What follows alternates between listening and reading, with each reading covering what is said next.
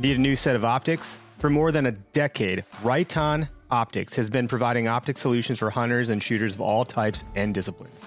Check out their Primal line for those products geared more towards us hunters. From binoculars and spotting scopes to your basic 3-9 scopes and longer range crossover models, the Primal line from Right On was made for hunters. Learn more at rightonoptics.com. That's Right On, RITON optics.com. Where to Hunt podcast. It's okay. Hi, I'm Dan Small, host of Outdoor Wisconsin, and I listen to Where to Hunt. Nah, it's okay. I'm Kurt Geyer with Working Class Bow Hunter. I listen to Where to Hunt podcast, and it's decent. It's all right. Hey, this is Bud Fisher with Catching Deers, and I think the Where to Hunt podcast is all right.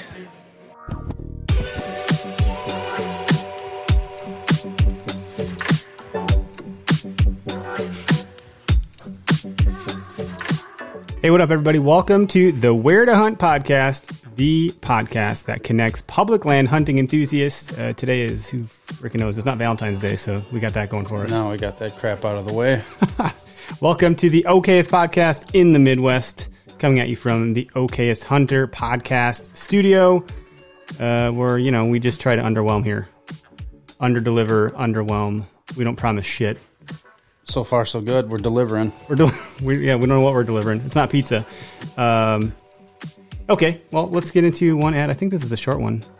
Make it short. Make it sweet. You're at work, in a tree stand, or simply waking up. It's important to be alert, and there's no better way to get there than with Backwoods Grind Coffee. Ground fresh for every order, delivered straight to your door. Backwoods Grind Coffee. All right, so go on over to backwoodsgrind.com, enter in code W2HPodcast for 10% off.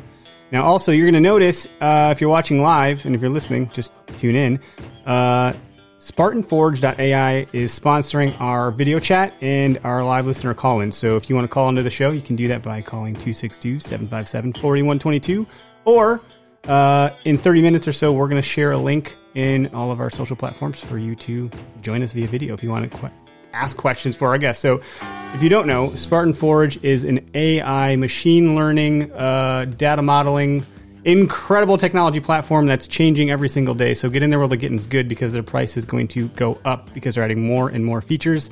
It helps you predict deer, what do you want to say, that mobility? That's not right. Movement. Thank you. That was the wrong M word. They've taken, millions of data points from collared deer around the country from working with colleges, compared that to collision data, weather data, historical, other data, all sorts of data. These are data nerds. I say that nicely. But head on over to SpartanForge.ai. You can use code W2H for 20% off. So again, get it while it's getting good. And I am drinking my Drop Time Spirits, the official drink of Deer Camp. And they don't let us go dry here at the Word Hunt Okayest Hunter podcast studio, do they? Well, they're definitely not letting you go dry. It is tasty. I don't have all that room for that beer that you're drinking. High Life over there. Champagne beers. Mm-hmm. All right, we're going to bring in our guest. We have a really fun guest. Well, fun might be relative. I don't know. Very knowledgeable. Yeah. Very wise. Aaron, are you fun? There he is. He's fun. Once you get to know me, I'm extremely funny, but I've definitely noticed that I scowl too much, and people have a preconceived notion that I'm not happy when people will bring that up to friends of mine, and they're like, "Are you kidding? That dude's never serious. He's like a big kid." But I do have an off-putting scowl. I need to smile more. I worked with a guy that was like that, and everybody's like, "Dude, you don't want to work with that guy." Well, why? Dude, he's always a grumpy son of a bitch. I never had any problems with him. I could get him laughing. He would joke with me all the time. So, I don't know. Looks are always deceiving. Yeah. My father-in-law has one of those faces. Everyone just says he's a dick, but he's not. He's super nice. So he just looks like he's got perma resting bitch face. I think it's what it's called, right? Something like that. Yeah. Yeah, I definitely have resting bitch face or scowl face. It's funny at hunting camps when I'm guiding, and people kind of secretly go over to Scotty and be like, "Hey, what's he like?" And they're like, "Oh, he's good. What do you mean?" Like, he seems mad all the time. And Scotty's like, man, we can't get him to shut the fuck up. Like, he's super happy. And then, 5 days later, they're like, stomachs hurt from laughing. But I got to work on having a more appealing appearance out of the gate so I don't scare the kids. That's great. Hey, kids are scared of everything. That's not a bad thing. Dude, so welcome to the show. We're happy to have you. We set the bar pretty low here, so, okay us, right? In the traditional sense, everyone says, tell us about yourself. Where are you from? What are you known for? Man, I guess at this point, traditional archery and field craft survival, backpack hunting, that kind of stuff. I've definitely known gear, kind of a gearhead. I helped design and R&D, a lot of everything from binoculars, clothing. We just came out with a new broadhead I designed with a build from Iron Will. Yep. I've got my hands on a lot of things kind of under the sheets. I don't pump the tires too much. I just try to help out companies as much as I can and, try to get better products out on the market whenever possible. Cool. We've had Bill on the podcast. He's a good guy, and I try to reach out to him every so often just to say hey. And I've used his products for the last 4 seasons. I'm really happy with them. He sent you a Bill's prototype. Was that the one that Aron developed then, or no? He sent me the single bevel. Okay. So you didn't get to use that. That was the end of the season, right? Right. Yeah. Yeah, Greg. Yeah, like that. Like, I'm lucky. Well, I get to hunt a lot, so I get to test a lot of products. So, Bill, the single bevel, he wanted me to try to see if I could notice a difference in penetration. I'm like, Bill, I can't. I can't tell any difference. No, they both zip through animals between single and double bevels. I'm running them just through a Reinhardt target, but all the S125, the V100 that I started with, I've never got one stuck in an animal. They always full pass through, sticking in the ground, and the deer dies in 40 yards. So no complaints there. But it was cool to try it. I mean, I stuck it into my Reinhardt target, and they're a bitch to pull out because they torque and twist. You wreck those targets. Those things aren't cheap. You got to buy some new cores after a couple of those, huh? Yeah, it's all right. Yeah. Aron, where are you from? Definitely. From Oregon originally, Detroit Lake. It's about 200 people. It's in the middle of nowhere, right off the Pacific Crest Trail, which is a trail that goes from Canada to Mexico. Cool. It's a logging community. I left there when I was 17, 18, and joined the Army, and I was in the Army for a while, and then I got out and worked construction, worked on high-rises, commercial glass, ironworking, and then I started working for Kafaru. So Nice. And your journey with them, I looked at some of the history on the site. Just kind of like we're product testing stuff, and then suddenly, next thing I know, I fast forward like 2012 or 2014, and boom, you're the president of the company. So, like, what happened? Was that even the plan, or was that even on your radar, or you just formed like a great relationship and did good work? You couldn't make this shit up if you tried. So I was reviewing backpacks and gear, and the last high-end backpack, and we're talking from mountaineering packs all the way to hunting type packs, was Kafaru, which was right down the road from me. I'd heard of him, but took a little bit to get a hold of the guy. He, Patrick, the owner, the people we bought it from, Patrick and Sarah, he spent a lot of time in the field. Anyway, I finally got a hold of him and went in and met him, got packs, and I went on a 5-day backpack scouting trip, fell in love with it, but didn't really like the bag. I came back and talked with Patrick, and we started backpacking together. What I didn't know is it was basically an interview. We'd go out and he'd be like, hey, go shoot a couple of squirrels and a rabbit and catch some fish, and I'll get the fire going and get them ready, clean them or whatever, and I've done that since birth basically. So I guess I passed the test. So I went from basically working for free to almost like a consultant, help with marketing and design. And then this is the very short version of this story. A few years later, 2014 or 15, right when I got back from the Northwest Territories, he made me the CEO or president, took his spot, so he could retire or kind of retire. And then 7 months ago, I bought the company with my partner, Chad. And then we have another partner, BJ, who's kind of the CFO he's the smart one of the group. He keeps us adulting at a higher level. So that's the short version of what happened. That's great. So you officially you acquired it, huh? Mm-hmm.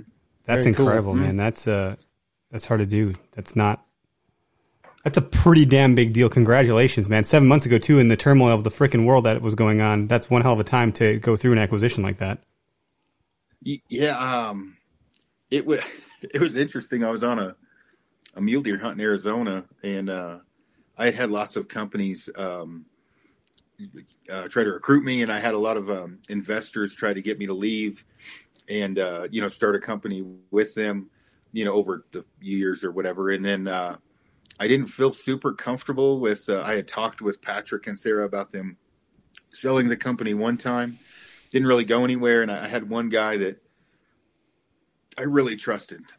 His name's Chad Shumway, and he was a guy that I felt like, trust my wife, my kids, my life with, and a great businessman. He's an entrepreneur and an investor. And so I was on this mule deer hunt. I had just blown a stock. My phone went off. It was Patrick, which is usually important. So I made sure and answered the call, kind of tucked down into a draw so I didn't scare any deer off. And he said, "Hey, can you buy the company?"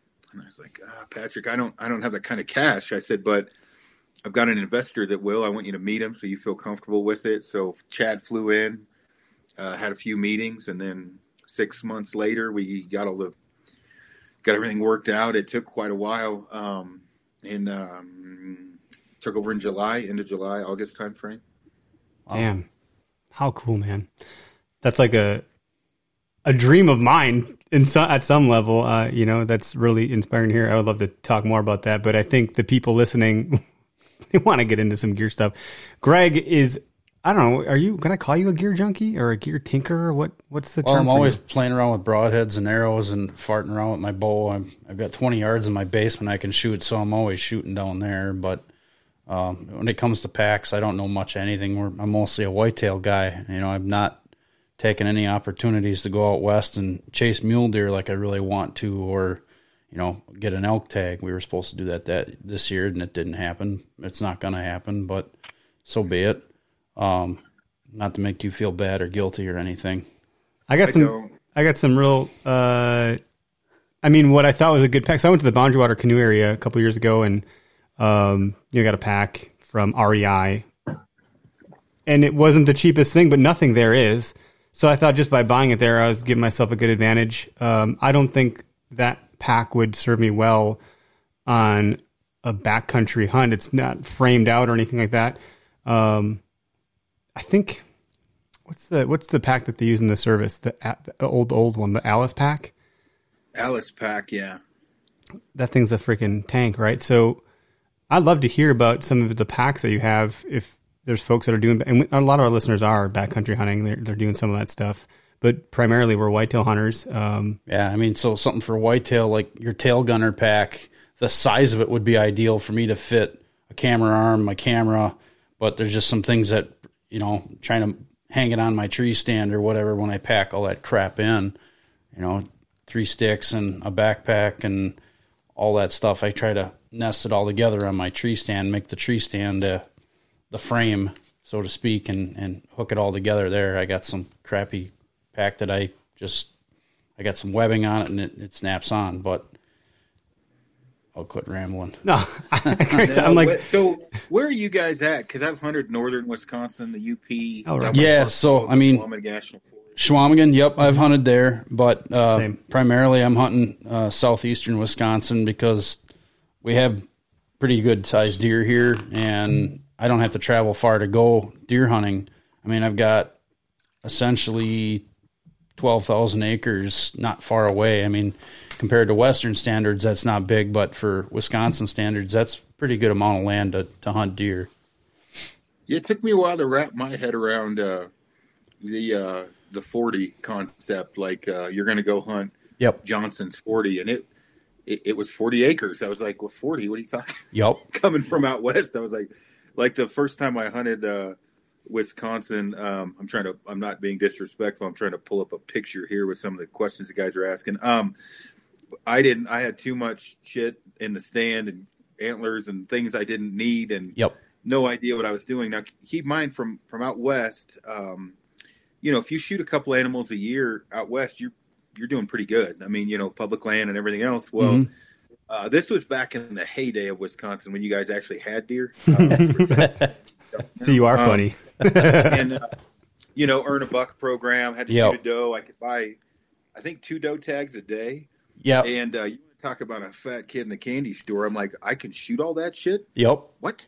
And first morning out, filled both doe tags, went back, bought more doe tags, and that continued for about 37 days. I was just way late because I eat a lot of wild game. And Same here.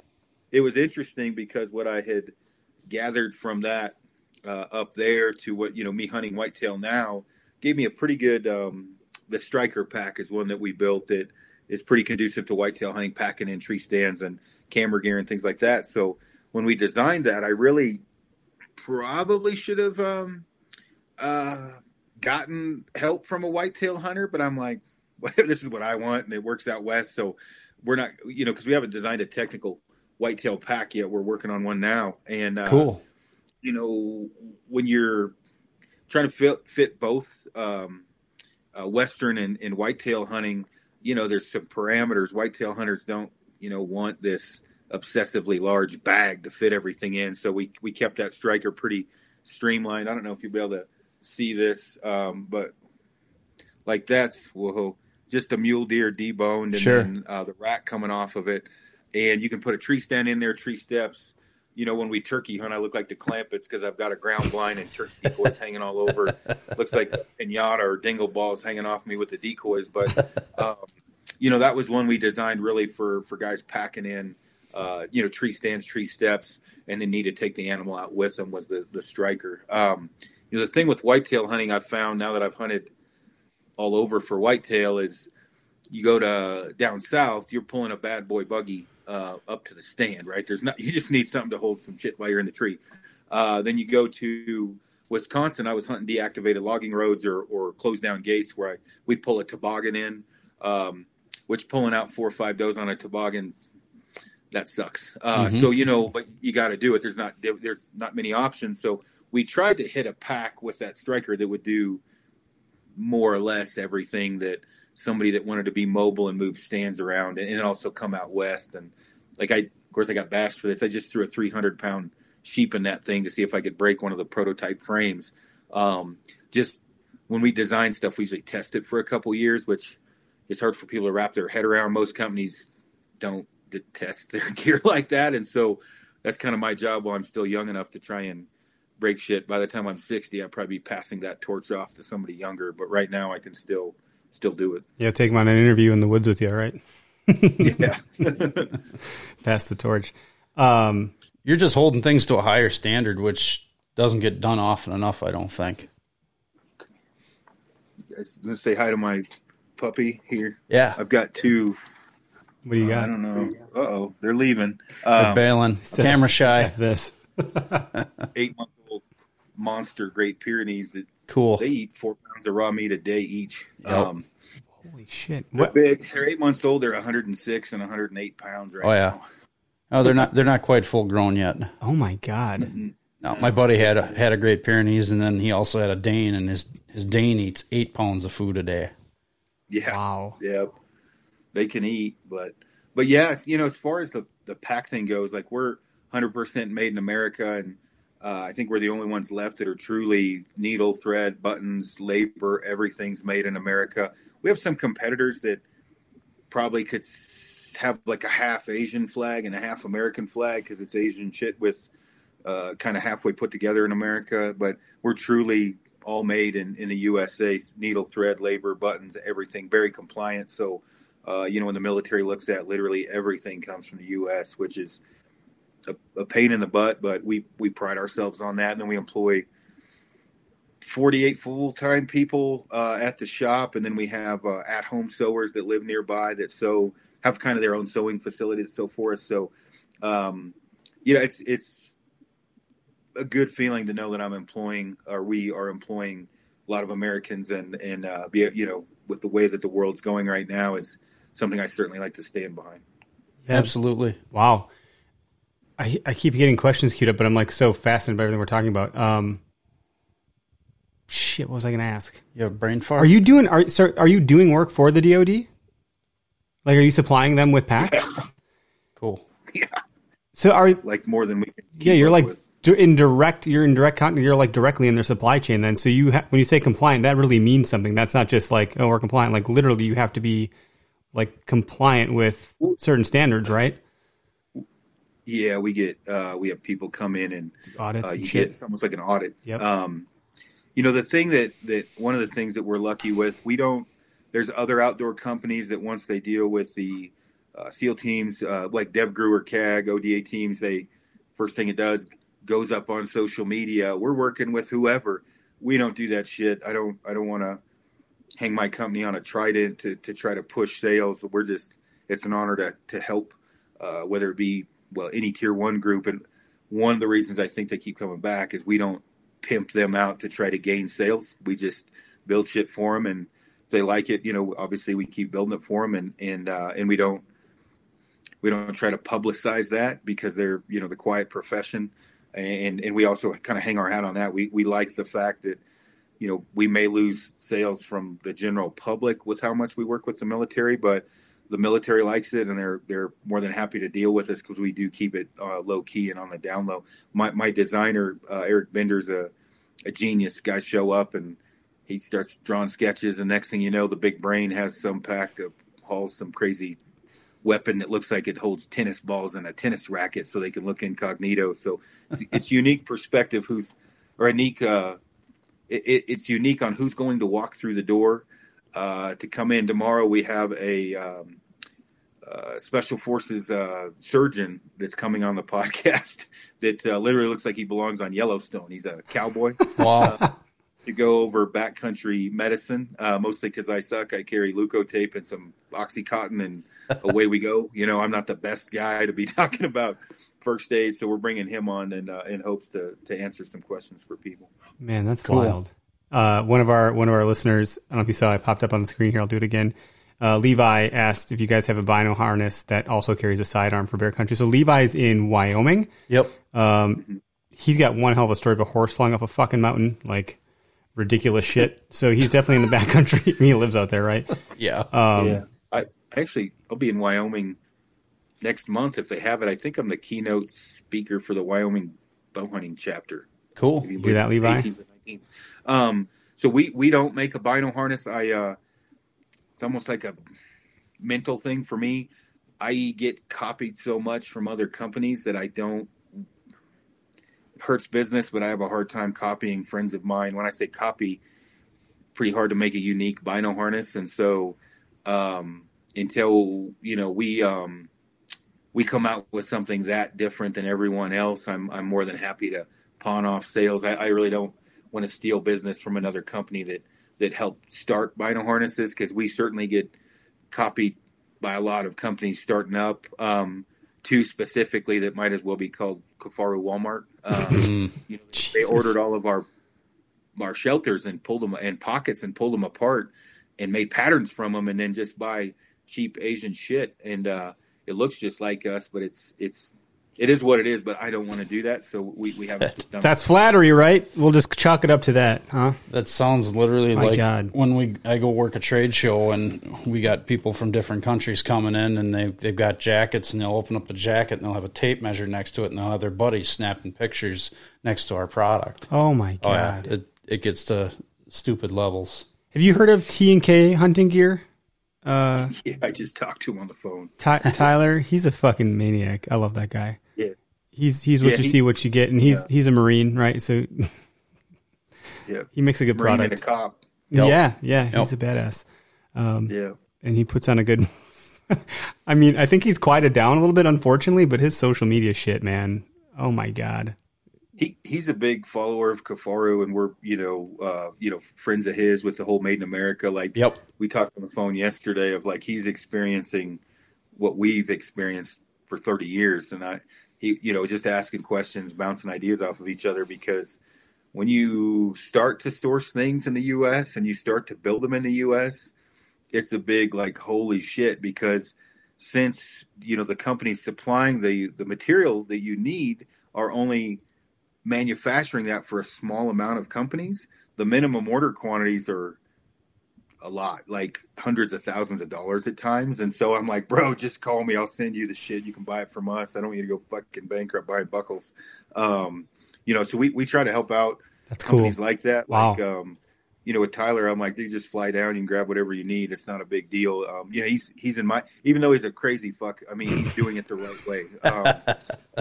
He's literally employing and building a community for helping the community by hiring people, buying more sewing machines, building it up, and making it all in the U.S. So if I can help him from what I've learned through Patrick and in the company, if I can help him out, I'm more than willing, because it is an uphill road to hoe building shit in the U.S.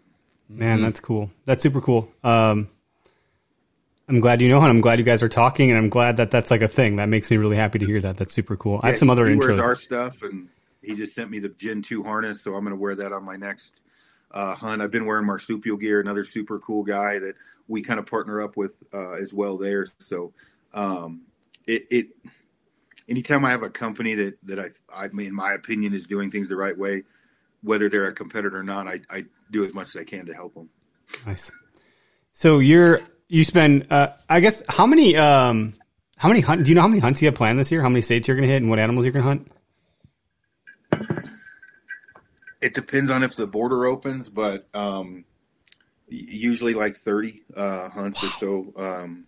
About from August through Christmas. Like I think this year, I killed a big whitetail. Well, I killed a good whitetail on Christmas Day, and my wife didn't leave me, so that was good. Yet.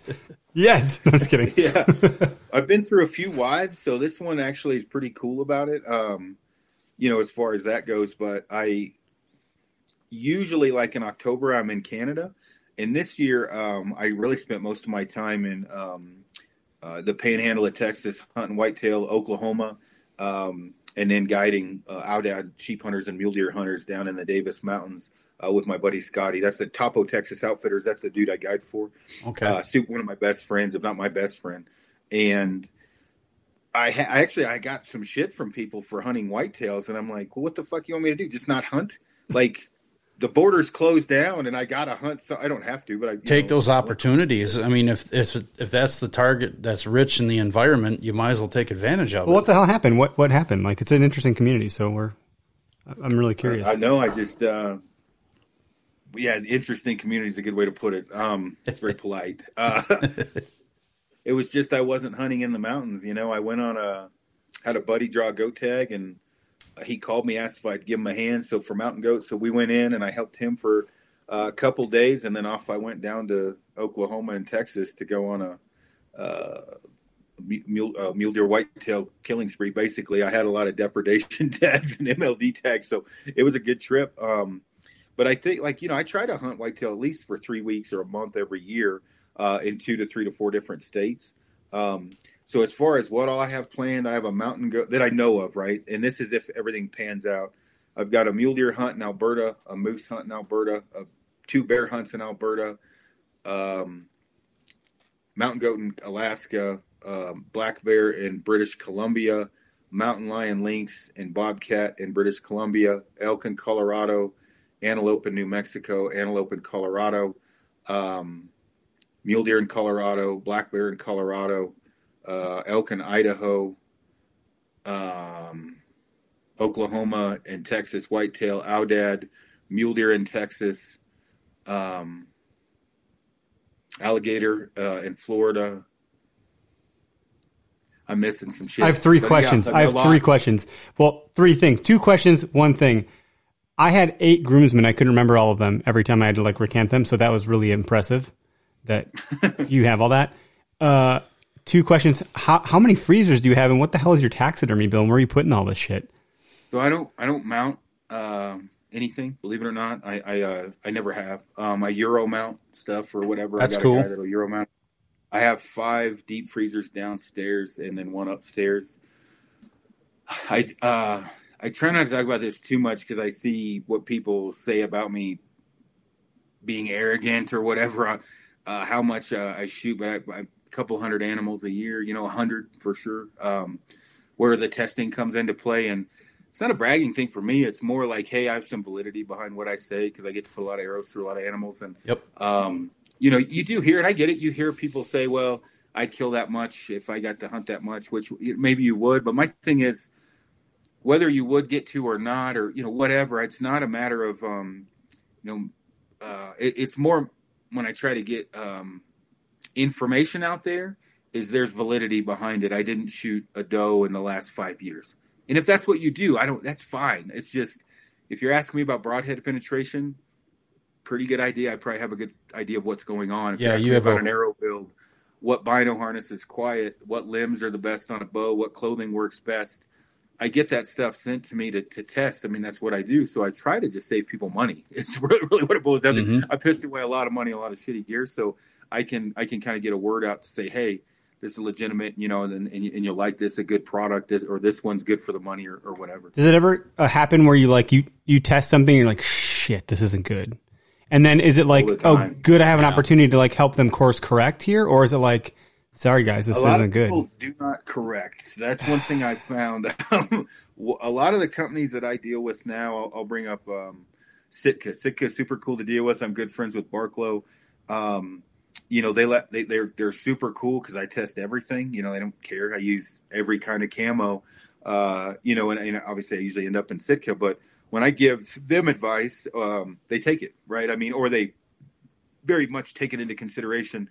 Hanvog boots, I just designed a boot for them for this year that really was a phone call and a 20-minute conversation that led to me talking to the designer overseas in Europe, and the boot's out now. It's for sale, so they listen. It takes a while for a company to probably listen to certain people because they want to know there's validity behind it. You don't have skin in the game in the sense I don't do it for money. And so when they know that, they know you're actually just giving an opinion of a guy that's been in the woods a lot, and they trust you more. When you get to if you're a lot of people, it seems like nowadays try to get into the industry to just get free shit, and a lot of these companies that would give me free stuff, I feel bad, so I buy it and don't tell them and hope they don't catch it because we all gotta make a living. So I try to purchase what I can. Now, if they're sending it to me just to beat up, I'm probably not going to buy that because I'm going to beat the shit out of it. It's probably not going to be worth a whole lot. So that's something I won't buy because I'm getting sent that just to destroy it, to kind of like total failure type of a destroy. So. I'm gonna make you a meme from the Bad Boys movie where he's like, "Oh, this car, I'm gonna test drive the shit out of this car." Yeah, that's funny. Wow, man! So plans for spring turkey, Nebraska, Oklahoma, and Texas are my plans right now. What's it called again? When you Grand Slam? Thank you, dude. Yeah. I'm just looking forward to turkey hunting here. But I heard that you had, 2 elk hunts planned, it sounds like, for sure?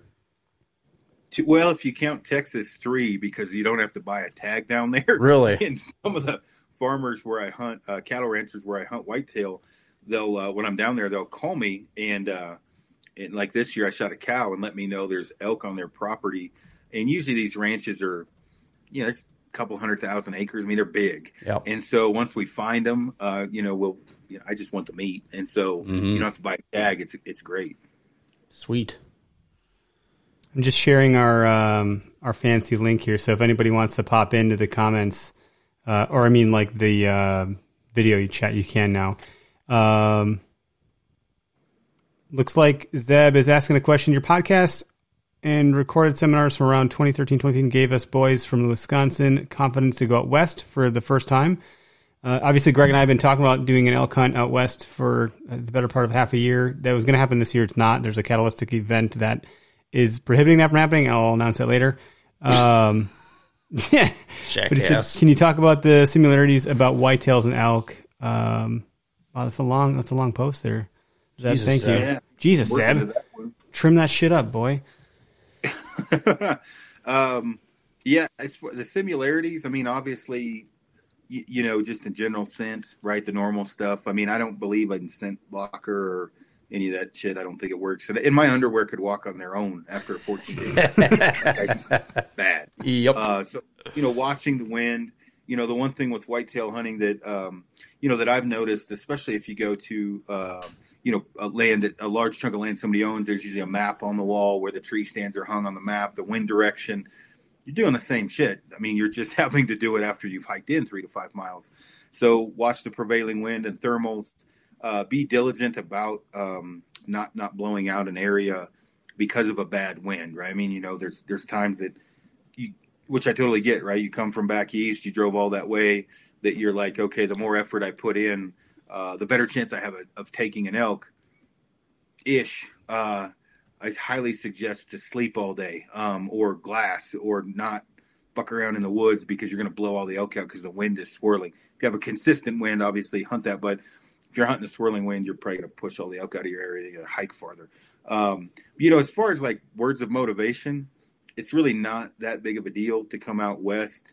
It's fear, right? Or the fear of the unknown. Yeah, there's some of the toughest guys I've met are from Wisconsin.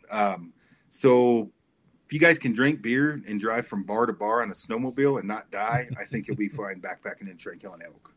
And ice fishing. Our culture well, man. Yeah, ice fishing. Yeah, like if you can handle negative 50 ice fishing, you're going to be okay. It's probably going to be 70 degrees when you hunt elk. So nice. Good tip there, Levi. We know that you're the real deal out there in Wyoming. Levi runs a podcast called Pulling Feathers Outdoors, and they hunt the backcountry out there, take horses out, see bears, all that good stuff. Crash horses down mountainsides. I'm telling you, man. Literally, like, we have this segment called The Most Memorable Hunts. That, to me, is the most memorable hunt that's ever been shared with us. I'll never forget when he's like casually, and our horse fell on the mountain. I'm like, hold on, back up here. What the fuck? All their gear like spilled out all the way down and like crazy stuff. I'll share the link with you. It's a pretty funny story. Trad question. Yeah. Do we get one? You have one? We've had a few trad questions. Yeah. But a guy that wants to start trad hunting, and I know this is a pretty open-ended question, but if you were going to get somebody started in trad hunting or even just shooting a trad bow, what would you recommend? Like poundage-wise, start off with like a 40-pound bow, 45-pound bow? So minus weaklings and ultimate strongmen, right? Everybody in the middle. Yep. Yeah, somewhere around 45 pounds. Perfect. If you're pulling 70 to 80 on a compound, start out with 45. Rocky Mountain Specialty Gear is the best place to call, right? That talk to those guys. They've got 400 or 500 bows on the wallet all the time. And everything you hear from me, for the most part, is just shit I'm repeating they taught me. Like, sure. Some of the things I came up with my own tuning methods, but for the most part, everything I know is from them. A Samick Sage cheap bow, something to practice with. They're $180. Once you learn, if you like it, you can use it for training afterwards. If you go get a custom bow or an ILF like I shoot, and then you'll have that lower poundage bow to work on your form. So it's not a wasted. Like I have a 15-pound Samick Sage in my garage that I just work on my release with. So you don't go over bowed, and then make sure you get the right length. So roughly, if you're a 29 to 30 inch, you want a 62-inch long bow. 28 to 29, around 60. Okay. And again, if you call Rocky Mountain or someone else, Three Rivers, whoever, they'll walk you through that. Just make sure you get the right bow length, and then don't get over bowed because you'll start collapsing. Just bad form, just like a compound. You want to start off with good form, otherwise you're going to be walking uphill in snow the entire trip of trad archery. It can be a real pain if you start with bad form. Sure. So you have to make those shots instinctively, and you're not getting that release point like you do, or that over the cam point. You're not holding it. You're like, when you're going to shoot, you're going to shoot. Yeah, again, this is all I've learned. Back in the day, guys would just touch their face and let go, kind of a snap shoot thing, which is not good. I kind of learned from like an NTS or power archery where you draw back, hold, aim, max expansion, release. And so I had some of the old farts I knew that were trad guys give me shit about starting that way. And they're like, oh, you'll never kill anything that way. And lo and behold, most of them have switched to that after 30, 40 years, because when you shoot on the collapse, you get a lot of shoulder issues. I'm not a coach by any stretch of the imagination. I can give guys pointers, but what I've learned shooting 80, 90 pounds with a compound and, 60 pounds with a recurve, that's where I ended up. I started out at 40. That with good form, you don't generally end up having shoulder issues. All those things are important for the longevity. If you start shooting a stick bow, you like it, you want to do it a long time. You want to have good form, or you will get slap tears and all kinds of crazy shit in your shoulder. Nice. Jeff asked, he said he's heading to Montana in fall for the first time mule deer hunt. He's asking for recommendations on what to not overlook. Good question, Jeff. Thanks. So depending upon where you're going, Montana, because the terrain's pretty vast and different.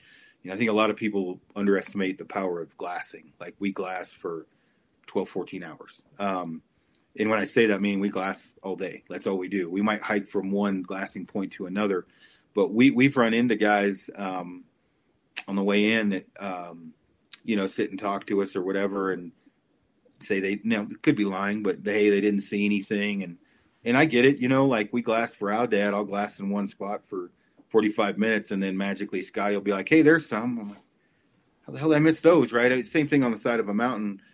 It doesn't take much to hide a mule deer when you're glassing something 3 miles wide and 2 miles deep. Right? They're not very big animals, and so glass your butt off basically, and then make sure you get stocking socks. Make sure everything you have is pretty quiet. Compound, it's not as important. You're sneaking in sub 20. You can blow deer out pretty quick from pant legs rubbing together. So, right. But yeah, I'd say glassing and patience, and don't push a bad stock, which is easy to say, but on public land, sometimes you have to because some other dude's seen your deer, so you got to haul ass in there. But try not to push a bad wind or a bad stock. They'll reposition a lot of times.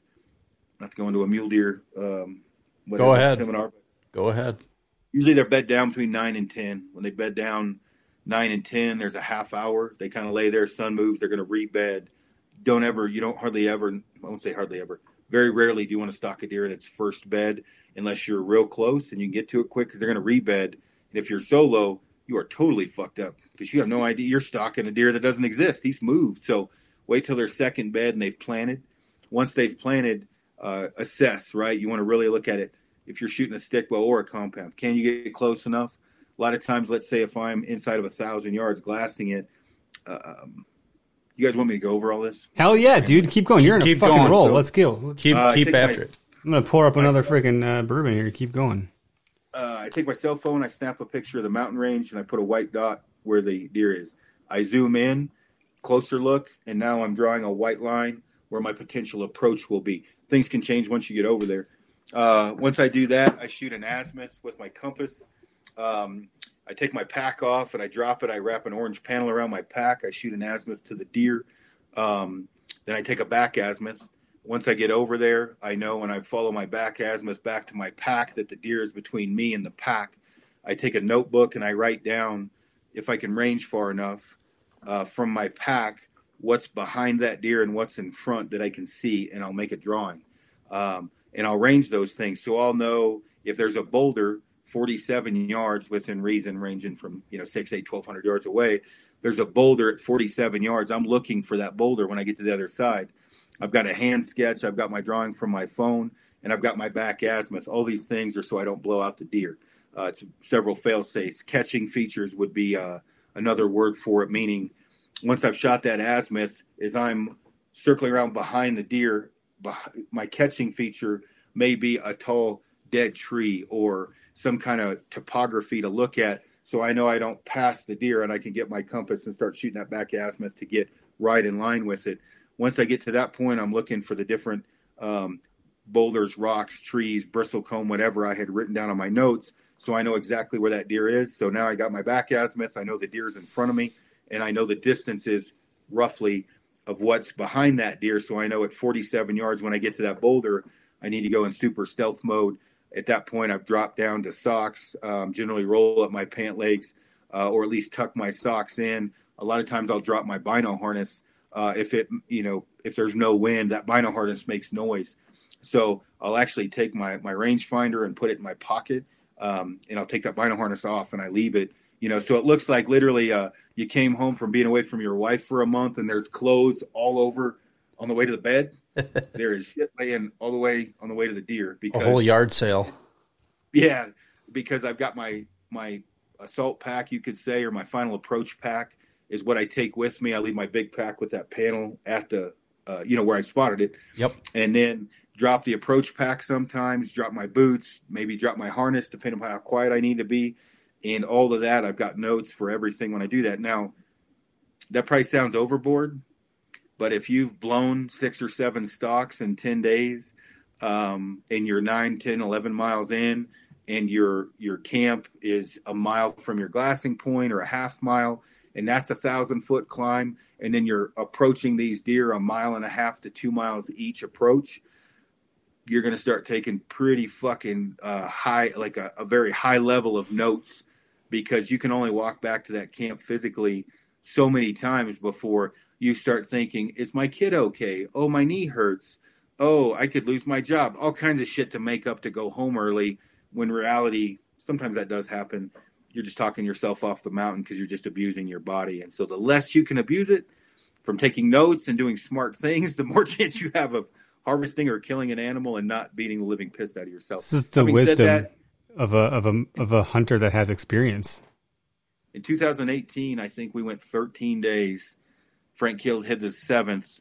We had to hike out, and I had to hike back in because I didn't kill a deer, and I ended up killing an ancient, giant, massive 3x3, and I did everything I knew how to do right. It just didn't pan out. Missed a couple shots. Missed one opening day on a 170 buck.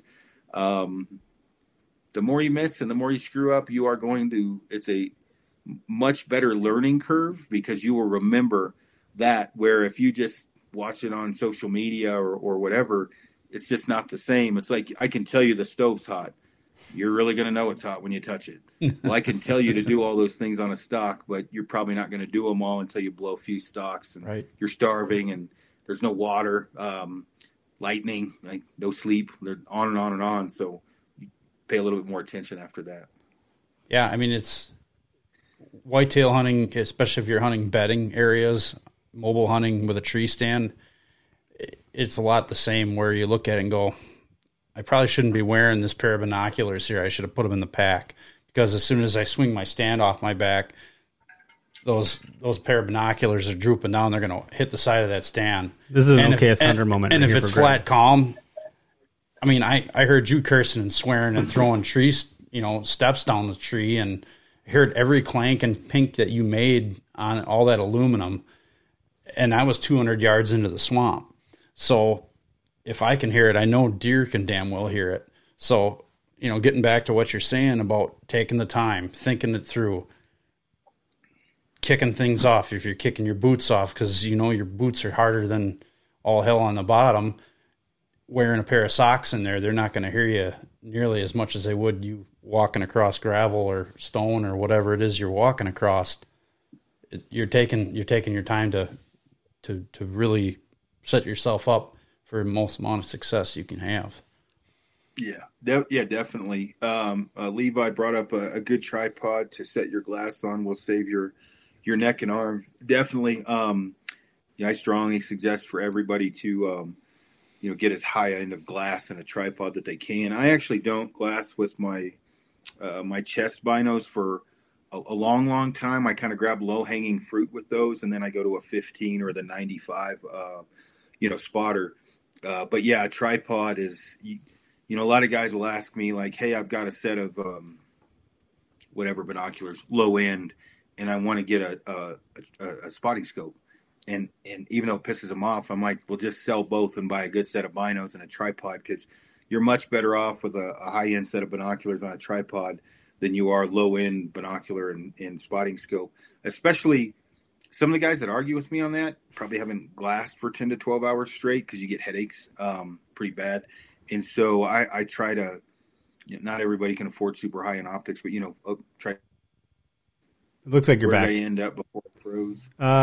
Just like a lot of guys would argue with you about, and then it like froze.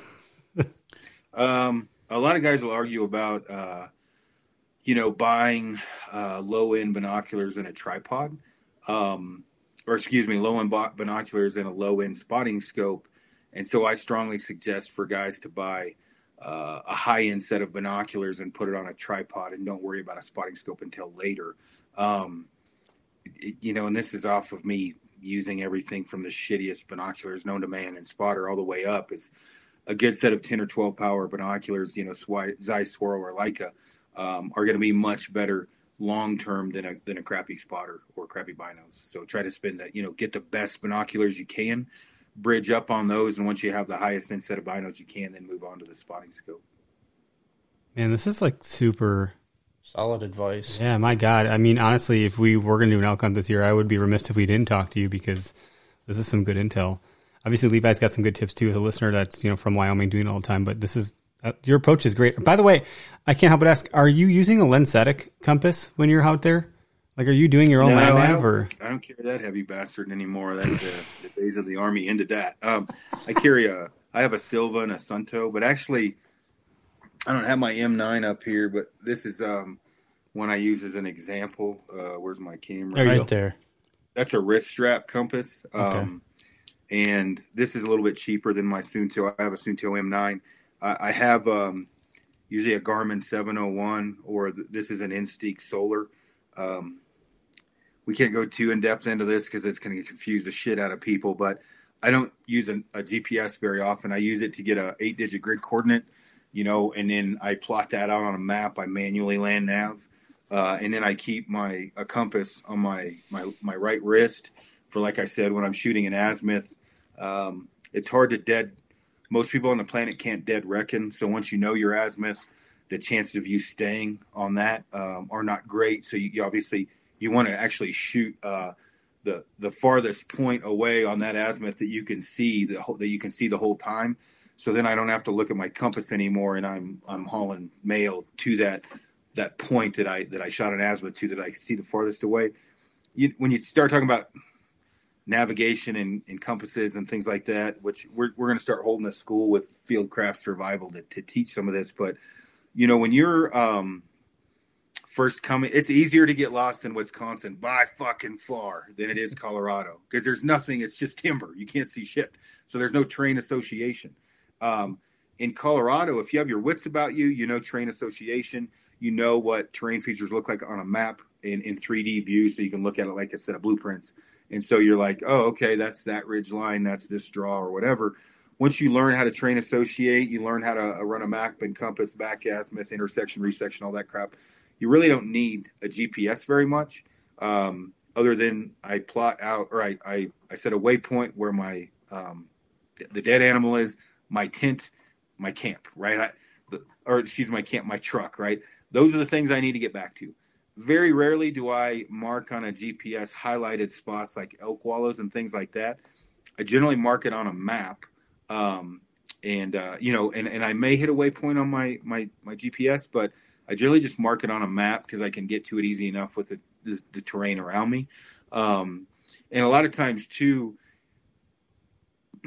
not to give all my secrets away, but if when you're coming in on a trail that an elk wallow, okay, is down in this bottom to your right or whatever, I'll actually mark that tree off the trail, and I'll know off of, and sometimes I'll put a ribbon up and I'll hide it, and I'll put 127 degrees. I know at that point, if I should go off 127, I'm going to walk right into that wallow. It beats pulling a bunch of shit out of my pack, turning my GPS on. I just pop my wristwatch. My God, that's freaking brilliant. Okay, Aaron, 2 questions from the audience here. Jeff, bino power and spotting scope power? So if you're hunting whitetail and out west, an 8 power is not a horrible option, because you shake a little bit more. Of course, as I say that, I'm like your dad, right? Do what I say, not what I do. I run 12 power NLs right now. Before that, I ran 10s. The 12s have a larger field of view than my 15 by 56s.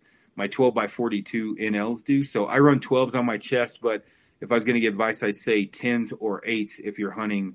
10s are about as high as you probably want to go whitetail hunting. With the spotter, if you're fit, run a 95 or a 115. Well, at 115, you better be pretty damn fit. Run a big spotter if you're fit. If you're not, run a 65. I pack a 95 everywhere. It does get old packing that thing, but it is nice having that field of view and that extra power with the 95. No offense, Jeff, you're not as fit as our friend Mitch Baker, so. No, and you'd look like a chimpanzee packing the Hubble on your back.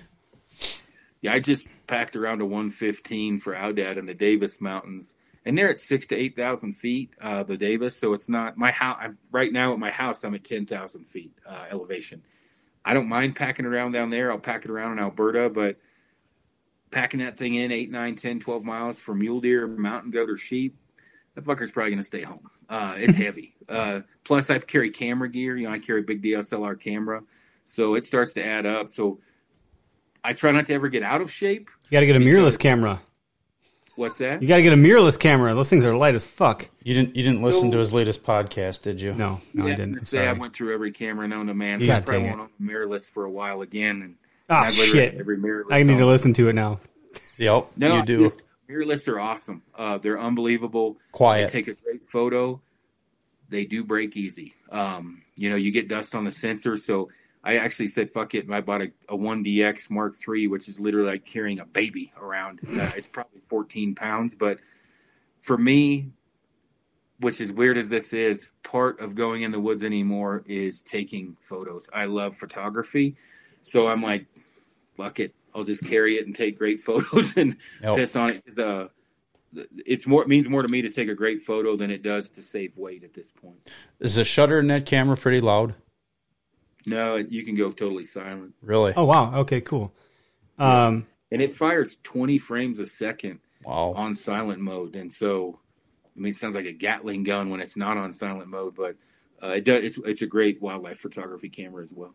My uncle is, he's got more big deer in his wall than anybody else I've ever met in my life, and more than most people on social media can ever attest to. But he's resolved to just taking beautiful wildlife photography now. He's so, I don't want to say he's so old. He listens. He's up there. So that may be where I end up. I like photography. I actually slowed down the last couple of years because it's so hard to kill shit with a recurve. I'm like, fuck this camera. I got to focus. But I've already gotten back into it pretty heavy. And I always carry the camera. I just don't always get it out. I'm going to get it out a lot more this year. And the trad thing consumed me a little bit, so I didn't take photos as much. Well, I left this message up on the screen. Brandon is asking about arrow weight. I might add, before you interject, Aaron, Brandon, you might want to talk to our buddies over at Vector Custom Shop. Isaac Smith might have some good answers for you too, but obviously the experience that Aaron's going to have is going to speak to your question here. Yeah, 550 grain arrow with 20 solid arrow for big game. Yeah, that's more than enough. You could drop the weight of that if you wanted. Everyone's different, but for the most part, 265 to 280 is a good blueprinted speed to stay in there. Nothing wrong with 250 feet per second either, but 265 to 280, you go over 280, it becomes really hard to tune. Really, the key, the speed of sound is 1,100 and some feet per second. So I don't really care how fast the bow's shooting. You're not going to beat the speed of sound. Nope. So a quieter bow, which took a long time for me to comprehend, is much better than a faster bow, because it doesn't matter how fast that bow shoots. And shooting those cracked out deer in Wisconsin and Alabama, I shot at a couple deer at 50 yards that were 6 feet from the arrow by the time it got there. And that was on a compound. And the bow wasn't overly quiet, where recurve, they're a little bit quieter. They don't get out of the way as much. So that is plenty to shoot any animal in North America. And if somebody tells you different, they're full of shit. That arrow will go through anything, moose, whatever, especially with a fixed blade broadhead. 550 grain arrow at 250 is crushing my trad setup. And I've shot almost every animal in North America with that and zipped through it. So speed would be the only thing. If you want to get a little faster, you'll gain about every 10 grains you drop about 2.5 to 3 feet per second. So if you drop from 550 to 500, you're going to gain 15 feet per second. But if you don't want to, you certainly don't need to. Cool. Well, we're into the next hour. I think we've been on for an hour Aaron, if you feel like you have time, man, especially from you, if you can share your most memorable hunt, I would just love that. Yeah, I got plenty of time. I'm probably gonna have to share more than one. Dude, I can't pick them. When people ask me that question all the time, I can't pick one. Strangely enough, almost all of them are with a stick bow. I would say one of the more memorable hunts was in Wisconsin with two of my buddies, Jerry Goetz and John Patterson. They worked at the paper mill in Park Falls there. Okay. First time I went whitetail hunting and did not know what I was doing. I shot a buck on the ground walking to my tree stand in a snowstorm, which isn't totally normal. It doesn't happen. It was an older deer. It wasn't probably 120 inches or something. I don't know. It wasn't giant. And I shot a pile of does, and it was all a new experience. Never hunted the North Woods. So that's one of my more memorable hunts. But, almost all of them, the mountain goat I shot last year with my wife and Luke watching, the Wolverine, the first mule deer I shot with the stick bow, or the first and second. I'm not telling stories. I'm telling animals. So I guess I'm screwing this up. I shot a mule deer at 4 or 5 feet with Frank, with the stick bow my first year, made an insane stalk, climbed above it. And when I drew back, my arrow was between its antlers when I drew back. Holy cow. That one was amazing. And then the Jeff Lander in Alberta, a super close buddy of mine, hunting mule deer with him. I shot 180 some inch, shot of whatever it is, a big mule deer. And it was one of those deals where I was learning with the stick. This was my first year. And you sometimes are, in your mind, like, is this attainable? Like, can I do this? And my wife and I had started dating, and I'm texting her, like, I'm having trouble. Like these deer are really smart. They're not like high country deer. Like, these deer get road hunted by rednecks. Like, you can't even stop the truck and they run away.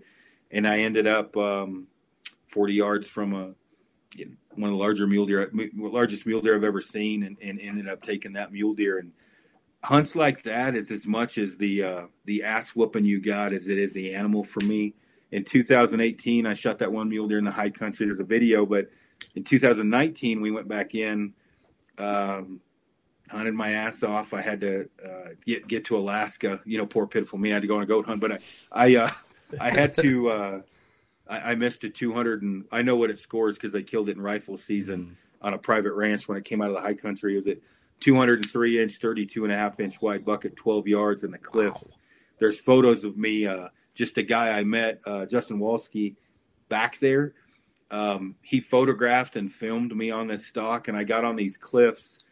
I literally probably should have died trying to get to this. Like, when I say that, meaning I got so close to falling off these cliffs, and I do get tunnel vision. My legs and calves are shaking. I finally kicked my butt up against this vertical wall because I was above it. I used my limb tip to brace myself, but I had to gangster style shoot it because I couldn't put my bow vertical. So I'm like trying to shoot it. Like, it didn't pan out. I missed it. No. I mean, I literally was parallel when I shot it because I couldn't draw back. I missed it. I climbed to the summit of the mountain. I called my wife and I was like, hey, I'm done. I'm coming home. And she's like, hey, you got a day left. And I said, no, I'm going to regroup. I want to see you and hang out with you. We had to get to Alaska, and I'll just come back in after the Alaska trip. So on the Alaska trip, I ended up shooting that Wolverine, which you couldn't have made that shit up if you tried. That was crazy. Ended up shooting that thing like at 12, 14 yards. Came back, hiked into the high country solo. I think I was 11 miles in. Frank was going to meet me a couple days later. Third day, I called Frank. I'm like, bro, don't come. I can't find any deer. Literally hung up the phone with him. 6 deer moved into this one kind of basin embedded in these trees. I ended up shooting that thing at 7 yards. Wasn't a giant deer. Called Frank, and I'm like, dude, if you want to drive down and come help me pack it out, I got a buck.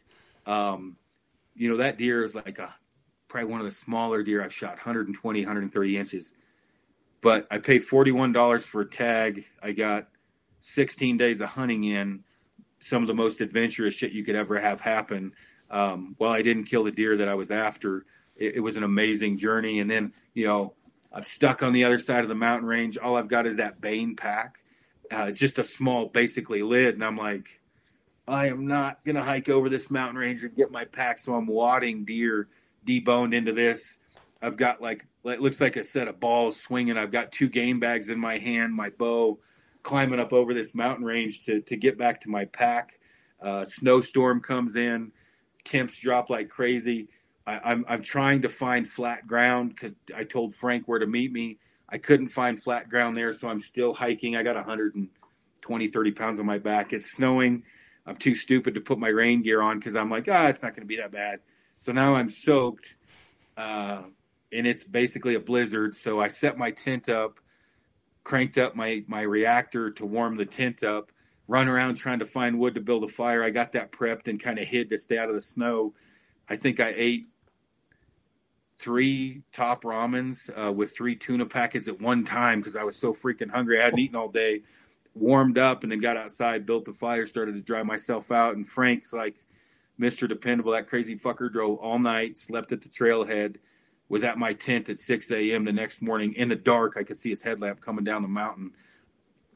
Hiked it out and whatever. It was one of the coolest things I'd experienced. And it certainly wasn't the animal because the animal was small, but it was a crazy adventure. Oh, my God, I love it. Yeah. Frank's a badass, huh? We got to get him on, it sounds like. Forget you, man. I'm just kidding. This is great. No. The thing with Frank is he's kind of, I don't know, you say a hidden gem. The dude, he's just tough. He's as tough as just about any man I've ever met. You could call him and say I'm 17 miles in and I need help, and he'd be like, "Oh, okay, let me grab a hat. Do you need a Gatorade? You out of Copenhagen?" And he'll be there as fast as any human could get there to help you out.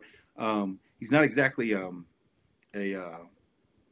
he wouldn't say shit if his mouth was full of it. So getting him going takes a little bit. Like talking, he doesn't talk a lot, but he's definitely dependable on a backpack hunt. The dude's a stud.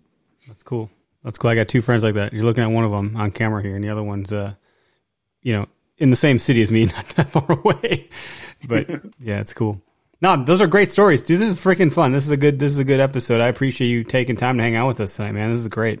Yeah, you're a busy guy, and we appreciate you a ton. I had no idea you were going to respond back and be like, "Oh yeah, this Tuesday will work." I was like, "Holy shit, this is like a thing that's happening." So it means a lot to us. Yeah, I try to just help out, and as many people as I can, but also meet, new people. I my circle of friends is about the size of a quarter, right? I don't hang out with many people, and so it's always, as weird as it is, we were talking about the other day, like that moral code that you live by, or that your what am I trying to say? The when you go on a backpack hunt, or you marry someone, right? You're your wife, right? You've probably needed to vet. Like very few times do you say, "Oh, we went and got married in Vegas a week after we met." Do they stay together? Because there's so much fucking baggage that hasn't shown.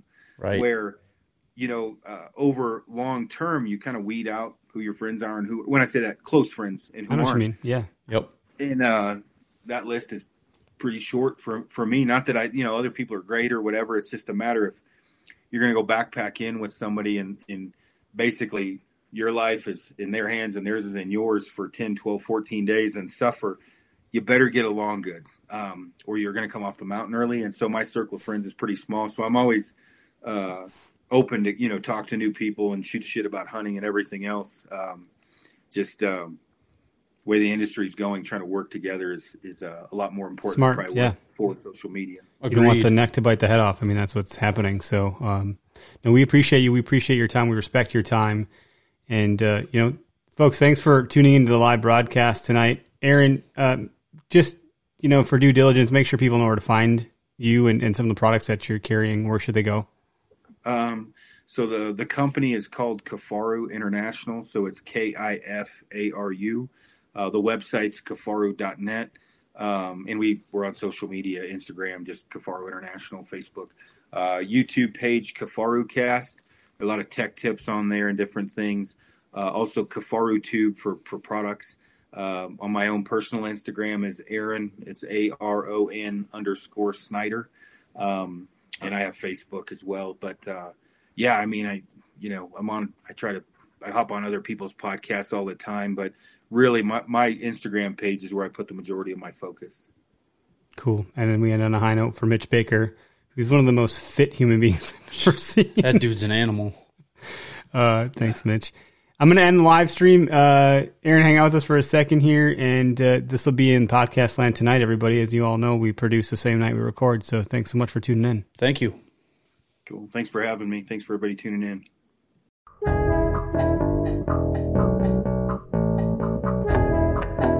What's up, everybody? Anthony Heller here with Deer Vein, and this week's tip of the week is kind of along some of the lines of the podcast, and that is gear. So with season wrapping up at the end of January for pretty much everybody in Wisconsin and a lot of people in early January, your gear, what you liked and what you didn't like, more importantly, what you didn't like or what you want is still fresh in your mind. So take the time right now, write those things down, figure out what they cost, and then set a budget for them right now. With COVID, a lot of people are having a lot of lag times, and pieces of equipment are really slow to come in. And if you roll into Fleet Farm in September and October, a lot of times the gear that you're looking for is just gone, or you have a minimal selection and you got to just make do with something that you find. So and I've done it myself, and I pretty much do it every year, to be honest.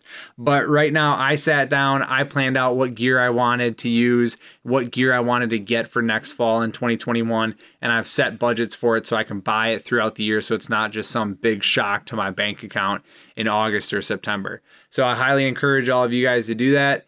And things to look for, or maybe a new backpack along the lines of the podcast today from Kufaru. Maybe a new pack, maybe climbing sticks, maybe a saddle, maybe tree stands, maybe new broadheads, new arrows, new fletching, new rests, new sight, new boots, new camo, grunt tube. There's all sorts of things that can be on the list, and just getting that information down, what you liked and didn't like, and then, putting that into action over the course of the year rather than all in September can be super helpful. All right. Hope it helps, guys.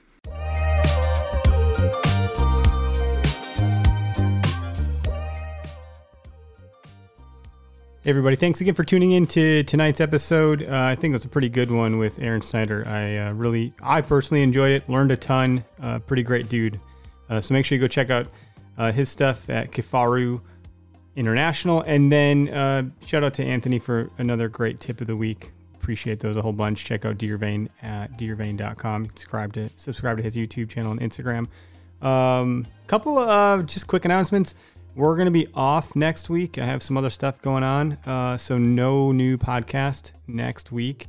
But we'll be back on March 2nd with Beast Mode Archery Challenge, BMAC. Then on the 9th, we're talking with Andre DeQuisto with Lone Wolf Custom Gear. And then we're switching gears, talking to the Average Conservationist. And then we'll follow that up at the end of the month with Timber Ninja Outdoors. So those are some of the guests and folks we're talking to. Again, no podcast next week, and then we're back on the 2nd of March, so the first week of March, that Tuesday there. So some fun stuff to look forward to. Look, guys and gals, if you like the podcast, please head on over and give us a rating and review on iTunes. If you have an iTunes account, I don't know where else you can leave a review otherwise. That's like the place, right? Spread the word, share it. We have our giveaway coming up at the end of March, so we'll have more to talk about there soon as we line some things up with some other folks in the industry. And what else? I think there's another thing. Well, I guess I don't know. It's hard. Anthony did the tip of the week. I don't have one. Oh yeah. I mean, hey, we're doing the live video broadcast stuff every Tuesday, except for next week, of course, at 6 p.m. Central Standard Time. So if you want to participate, we had a lot of great feedback in the comments. So a lot of the questions that came through on tonight's episode were great. So that's really a great way to interact as we broadcast live. If you want to engage, we invite you to join us via video, to pop in and chat with us, and also call in. So, as far as I'm aware, we're the only podcast doing a live video chat and a live call-in number. I know some other folks like listener call-in stuff, listener questions. We do that real time. So really, we encourage you, if you're able to attend the live broadcast, that's a really great place to interact with us. If you can't make that, no big deal. You can always submit questions early on. You can send us an email. You can send us a direct message on our social channels. So we're always happy to engage. We'd love to hear from you guys, the listeners. We want to make sure this is your show. So Have a great day and hunt public.